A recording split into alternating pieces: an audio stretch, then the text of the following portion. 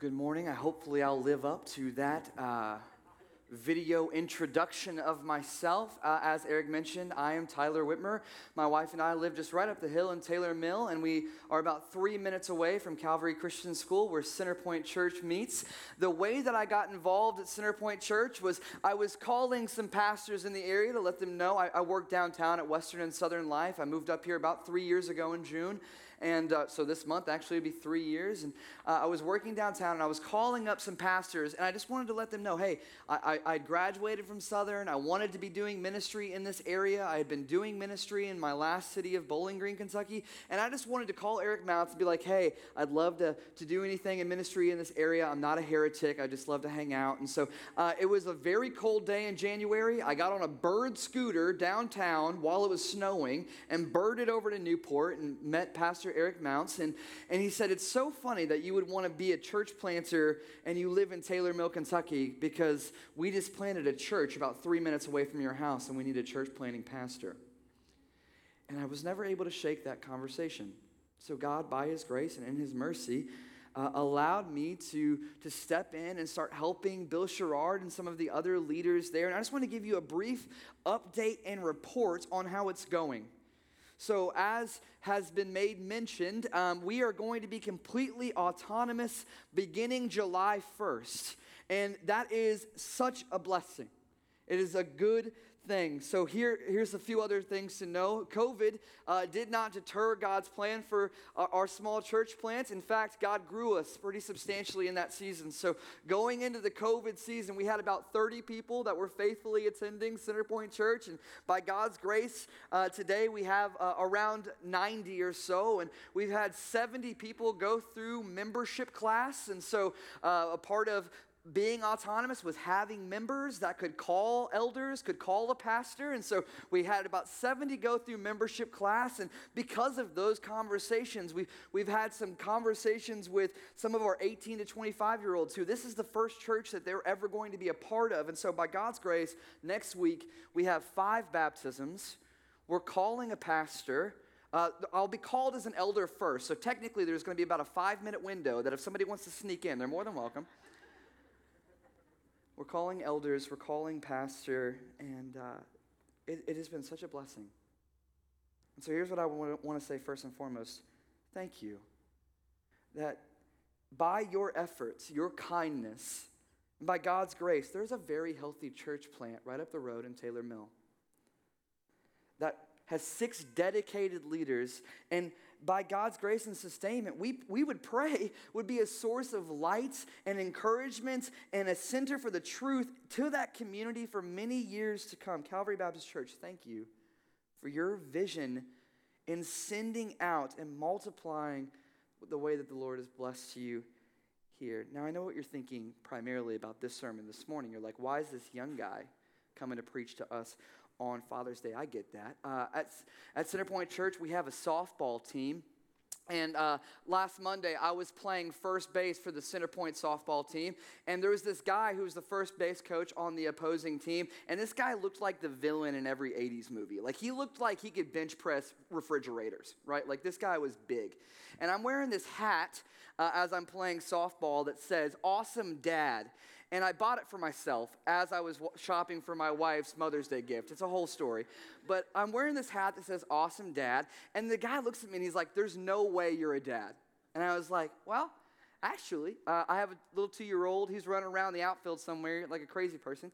And he was like, "You look like you were 15 years old." And I was like, I get that, quite a bit. And here's my point. Look, I do not bring a lot of fatherly wisdom to the room. And if I do, it's not much. I'm still, by God's grace, learning so much about being a father. Most of what I've learned about being a Christian father is from mentors. I did not grow up in a Christian home. I grew up with a father who was very far away from the Lord. And so anything that I've learned about being a Christian husband, a Christian father, I have learned by faithfully watching brothers that have gone before me within a local congregation parent, the way that they've raised their children, the way that they have modeled an example to me. And I've also learned from Scripture. The Scriptures are filled with understanding of the love that the Father has for us.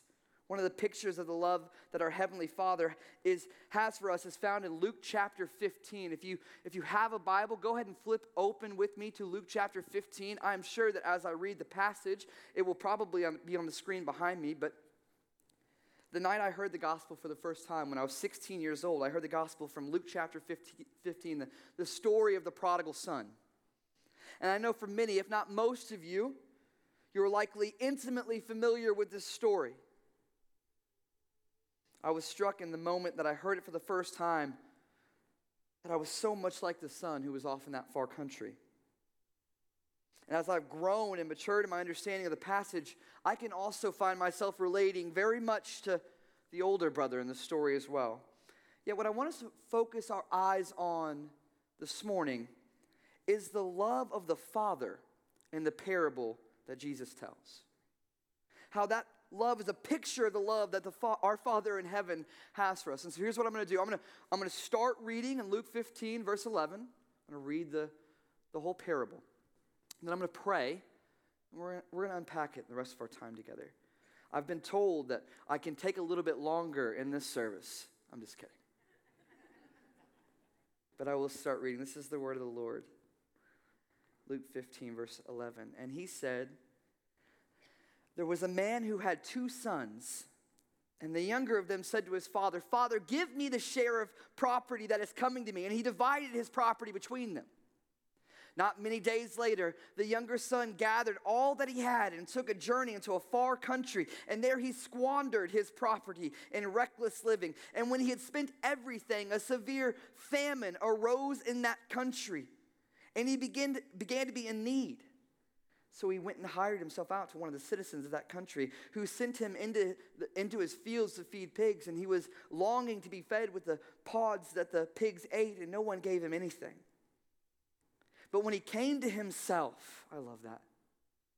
But when he came to himself, he said, "How many of my father's hired servants have more than enough bread, but I perish here with hunger? I will arise and go to my father, and I will say to him, 'Father, I have sinned against heaven and before you. I'm no longer worthy to be called your son. Treat me as one of your hired servants.'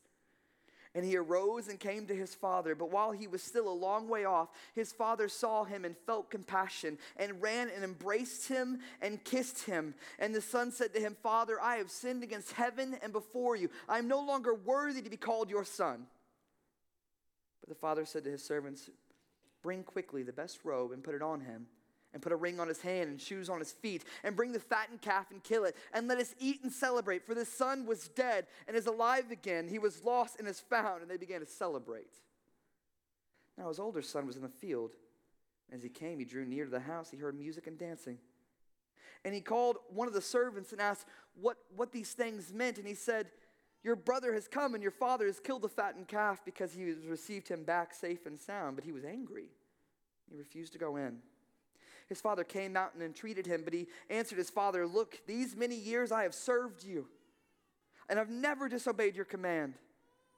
Yet you never gave me a young goat that I might celebrate with my friends. But even when this son of yours came, who has just devoured your property with prostitutes, you killed the fattened calf for him.'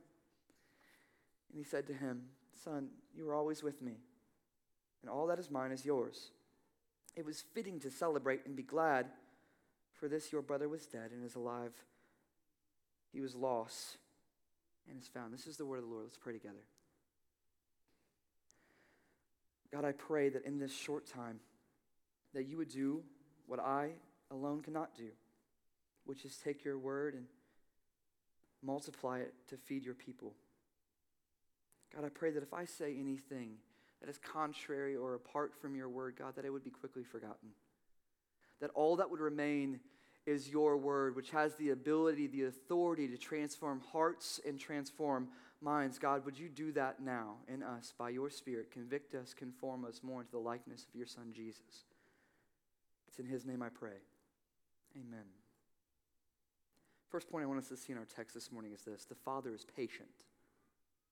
The father here is patient. The younger son comes to the father and he wishes for his inheritance. It would be like saying, "Dad, I wish you were already dead so that I could have what's coming to me, so that I can go and live the way that I want to live." He says, Father, give me the share of property that's coming to me. And he divided his property between them. This, if it seems offensive as a request today, just know that in the context of who Jesus is speaking to, with the Old Testament wisdom around the topic of giving one's inheritance to your children before death, despite that wisdom, the Father gives the Son his inheritance. And the Son takes his inheritance, and the text tells us what happens next. Not many days later, the Son gathered all that stuff together, and he took a journey into a far country. And there he squandered his property in reckless living. And when he had spent everything, a severe famine arose in that country, and he began to be in need. It's interesting, when I was taking in seminary New Testament 1 for the first time, that we as American Christians, we just glide right on past that in the famine stuff because we don't really have a good context for what it's like to be in a land struck by famine. But what's interesting is if you read this passage to a lot of believers in other countries, they'll note this almost every time. This is a severe need that this man falls into. So much so that he was working with pigs as a Jewish man, longing to eat what they ate. The son who was so desperate to take what he felt like he was owed, he finds himself where many of us do at one point in life or another, right? Which is at rock bottom. Far away from the love of the Father, in need of help, he's spent. There he is in a far country, shipwrecked, in need, a Jewish man working in a pigsty, unclean, the relationship with the Father completely severed, shattered. As a young pastor, I've had the opportunity to be a part of a lot of weddings. I haven't done a lot of funerals. But yesterday, I was asked, and I went and did a funeral in a nearby county. I was speaking beforehand before the funeral to the father of the man who had died. The father was almost 90, and the son had passed away, was 60, and he passed from cancer. And the father told me the very first thing as he said to me, he said, I wanted you to know, Pastor, that my son, he knew who Jesus was. He's known who Jesus was since he was 10 years old. I mean, I could see his baptistry card on one of the things at the funeral, on one of those boards. The father said, I had a conversation with my son about Jesus just a year ago. And the son said, Dad, if I could go back and do it again, I'd have done better. This man at the end of his life had remembered what he had learned when he was 10 years old. He had remembered the gospel that he had been taught. That is the love of the Father. Hearing stories at the funeral, being told of the man's last year of life and how he labored to share the gospel even to hospice nurses, asking them if they had accepted Jesus as their Lord and Savior. See, this man, I think, had experienced what we see in verse 17 of our text. Actually, it's a text that I pray almost every time before I stand in a pulpit and I preach God's word. I pray that people will have this moment, this verse 17 moment. But when he came to himself, this realization of his need for the Father and his love. He said, how many of my father's hired servants have more than enough bread, but I perish here with hunger? Is this you this morning? I pray you come to realize the love that the Father has for you. You know, we're not told how much time the prodigal son spent running around, running from the love of the Father. We're not told how long he spent at rock bottom. But what we do see is the Father's patience. The way he waits patiently for the son to remember his love and care. And so what does the son do? Well, it tells us. He says, I will arise and go to my father, and I will say to him, Father, I have sinned against heaven and before you. I'm no longer worthy to be called your son. Treat me as one of your hired servants. That's his confession. He makes this plan. I'll return to the Father. I want you to consider his confession. Recognize his complete separation from the Father, this severed relationship. He says, I'll just go back and request not to be a son, just be a servant. Maybe the Father will have mercy on me. What we see next is our second point in our text this morning, the Father is compassionate. The son returns to the father in the parable, and this is what we see. And he arose and came to his father, but while he was still a long way off, his father saw him, felt compassion, and ran and embraced him and kissed him. This dignified Jewish man pulls up his robe, sprints at the son who has just spent we don't know how long away. Imagine that. The father looking out, sees the son, picks up his robe, sprints to him, and kisses him, and he embraces him. How unexpected in this story. Jesus' parables often have a twist that we don't see coming. But how unexpected. See, the context of who Jesus is telling this parable to matters. We learned that in Luke 15, 1 and 2. Now the tax collectors and sinners were all drawing near to hear him. And the Pharisees and the scribes grumbled, saying, "This man receives sinners and eats with them." Can you imagine the frustration of the Pharisees hearing Jesus tell this story? Why would he receive his son back? This guy just went off, squandered it on harlots and partying, and he receives them back like this? Now I want you to imagine the sinners at Jesus' feet hearing this. How they must have been overwhelmed with the joy at the fact that the Father took compassion on the Son who realized he was a sinner, that realized he had need for the Father. I've been that son, haven't you? The son that has found himself in a far country in desperate need of compassion and grace that only the Father could provide. And what was the Father's response? Was it anger? Was it questions to the Son? Third point this morning is this: the Father is joyous. And the son said to him, "Father, I have sinned against heaven and before you. I am no longer worthy to be called your son." But the father said to his servants, "Bring quickly the best robe and put it on him, and put a ring on his hand and shoes on his feet, and bring the fattened calf and kill it. Let us eat and celebrate." To our surprise, and surely to the surprise of the sinners and the Pharisees, hearing Jesus tell the story, the father's not furious, he's joyous. Bring quickly the best robe, give him his ring back, return his status to him. He's no longer he's not just going to be a servant, he's going to be a son. Brother and sister, that's you, that's me. Romans 3 tells us that all have sinned and fall short of the glory of God. We were each in desperate need of the restoration that only the Father can provide. When by the Spirit of God we fell under convictions and came to ourselves, we had that verse 17 moment. We were not met with condemnation. We were met with compassion. We were welcomed with joy. The Father throws a feast for this son that was lost and has been found. And what we see next in the parable is that point 4, the Father is gracious.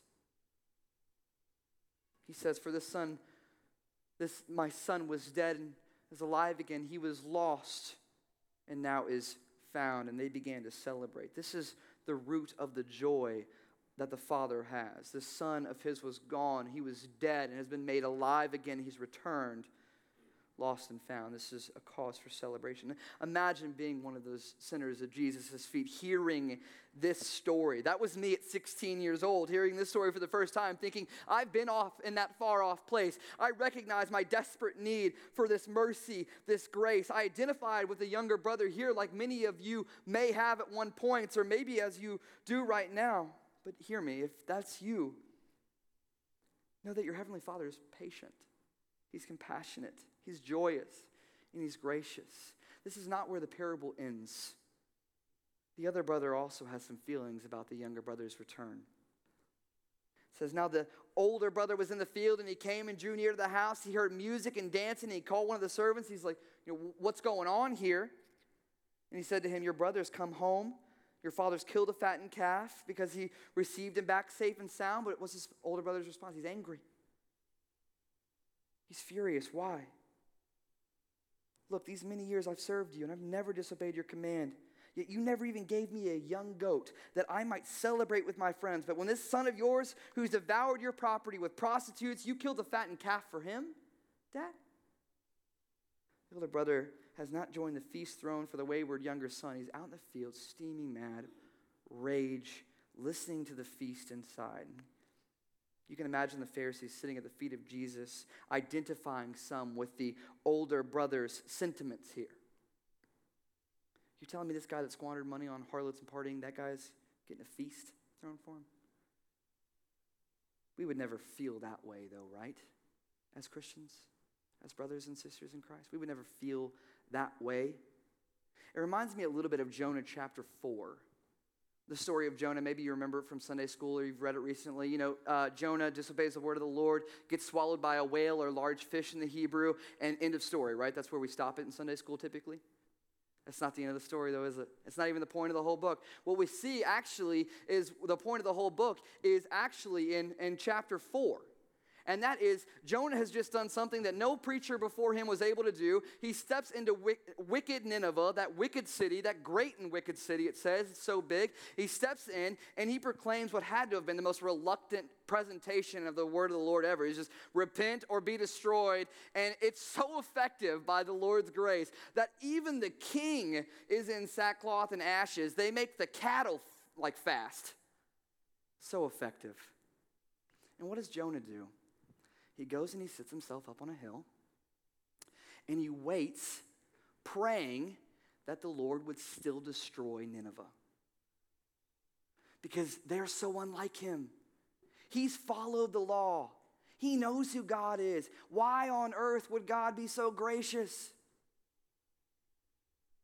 Like the older brother sitting outside the feast, furious that the father would dare have mercy on someone that the older brother deems as so unworthy. As a pastor, I have preached many times that no one is ever too removed from God's grace. I've believed it every time I've preached it, and every time I've said it, I've meant it. And yet I was unprepared personally to confront this truth in a moment that I needed to be reminded of it. 6 summers ago, my little half-brother came and stayed with me and my wife, Alicia. Alicia would love to have been here, by the way. She's working childcare down at Center Point. But my little brother, Braden, he came and lived with me. And so a little bit about my background. I came from Evansville, Indiana. My father, whom I love very much, he was a meth dealer most of my life. And so I left and went to college. My little half-brother was still in the house, obviously, with that. And so we decided, hey, maybe Braden can come and live with us for the summer. And he did. And so it was in that summer that Braden went to church camp for the first time, got real close with the middle school pastor, and by God's grace, the Lord gave him that verse 17 moment. He came to himself, he realized his desperate need before the Lord, and he gave his life to Christ. And we were so excited when he got home from that camp. And we called our dad, and we said, hey, I'm going to have the joy of baptizing my brother, now my brother in Christ, here in a few weeks. Would love if you would make it. Everyone in the family agreed. Everyone was going to make it. And then I get a call the night before from my dad, and he'd gotten picked up on something, and he was in jail, and he wasn't going to be able to make it. And I was furious. I baptized my brother the next day. One of the things that he got out on house arrest was he could go to church. That was one of the meetings he could go to. And I'm laying in bed next to my wife a few months later, and I get this call from my dad at like 10 o'clock at night. And not that that's late for me, but I get a call at like 10 o'clock at night, and we're talking. And he said, I just wanted you to know, I went to church this morning, and it felt like the pastor was preaching directly to me. And I went up to him afterwards, and I asked him how I could give my life to Jesus. And I said, Dad, praise God. Amen. And I hung up the phone. And if I'm being honest, the first thing I thought wasn't joy. It was anger. How, God? Like Jonah sitting up on the hill, like the older brother outside the feast. How could you save this one who's hurt me so much? Who's hurt my family so much? You know what I needed to remember in that moment is it took just as much grace to save my dad in his 50s as it did me sitting there in that church at 16 years old. Just as much grace. Just as much mercy, just as much compassion from the Father. Romans 3 again, all of sin and falls short of the glory of God. Ephesians 2, and you were dead in your trespasses and sins in which you once walked, following the course of this world, following the sons of disobedience, among whom we all once lived in the passions of our flesh, carrying out the desires of the body and the mind, and were by nature children of wrath like the rest of mankind. But God, being rich in mercy, because of the great love with which he loved us, even when we were dead in our trespasses, made us alive together with Christ. By grace you have been saved. By grace. The Father's gracious, isn't he? To both brothers, he's gracious. Which is good news for us, because when we start to identify with either brother, we get to remember our Father's gracious. Final point for our text this morning is this: the Father's loving. The Father's loving. In context of Luke 15, we see Jesus teaching sinners and Pharisees these three parables, which all end in the joy of heaven when sinners repent. We lose sight of the meaning of the parable, though, if we forget the one telling it. Jesus, the Son sent by the Father, tells this parable.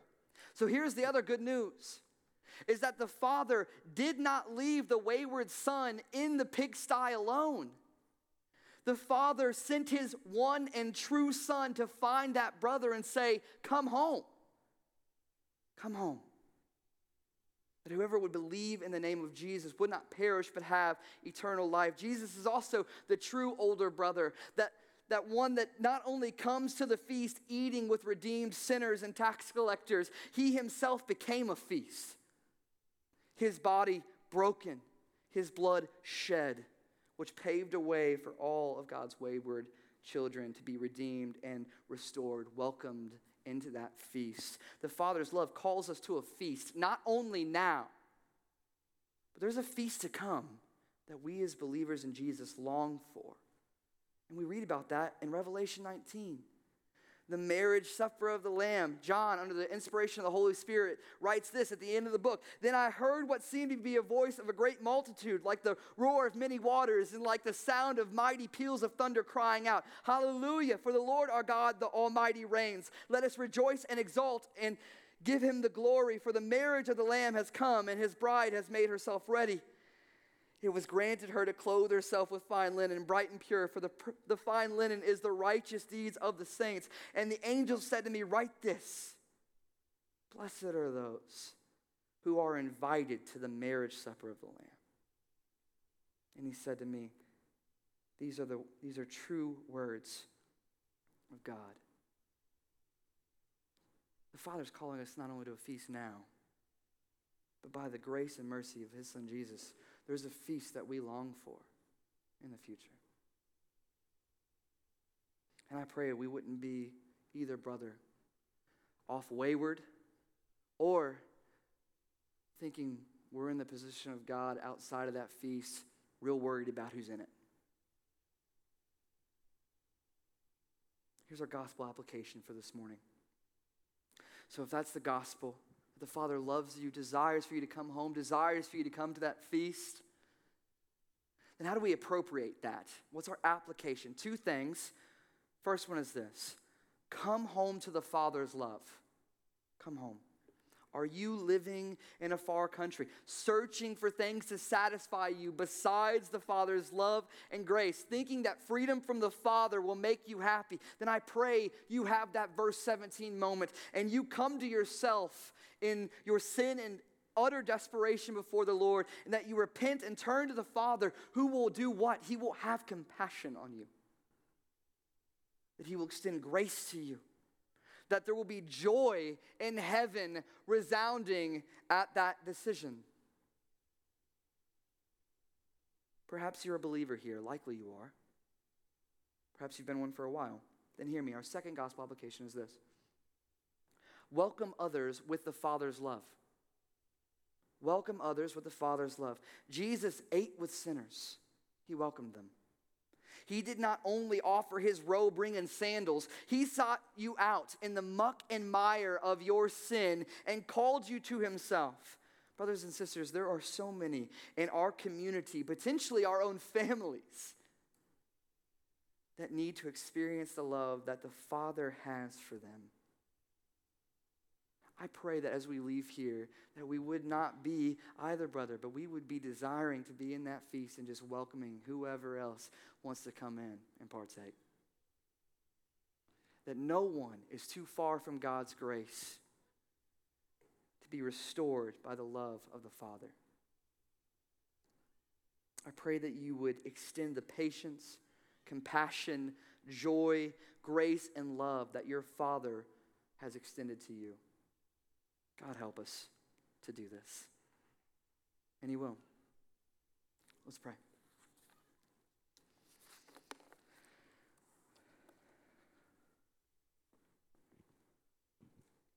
God, we thank you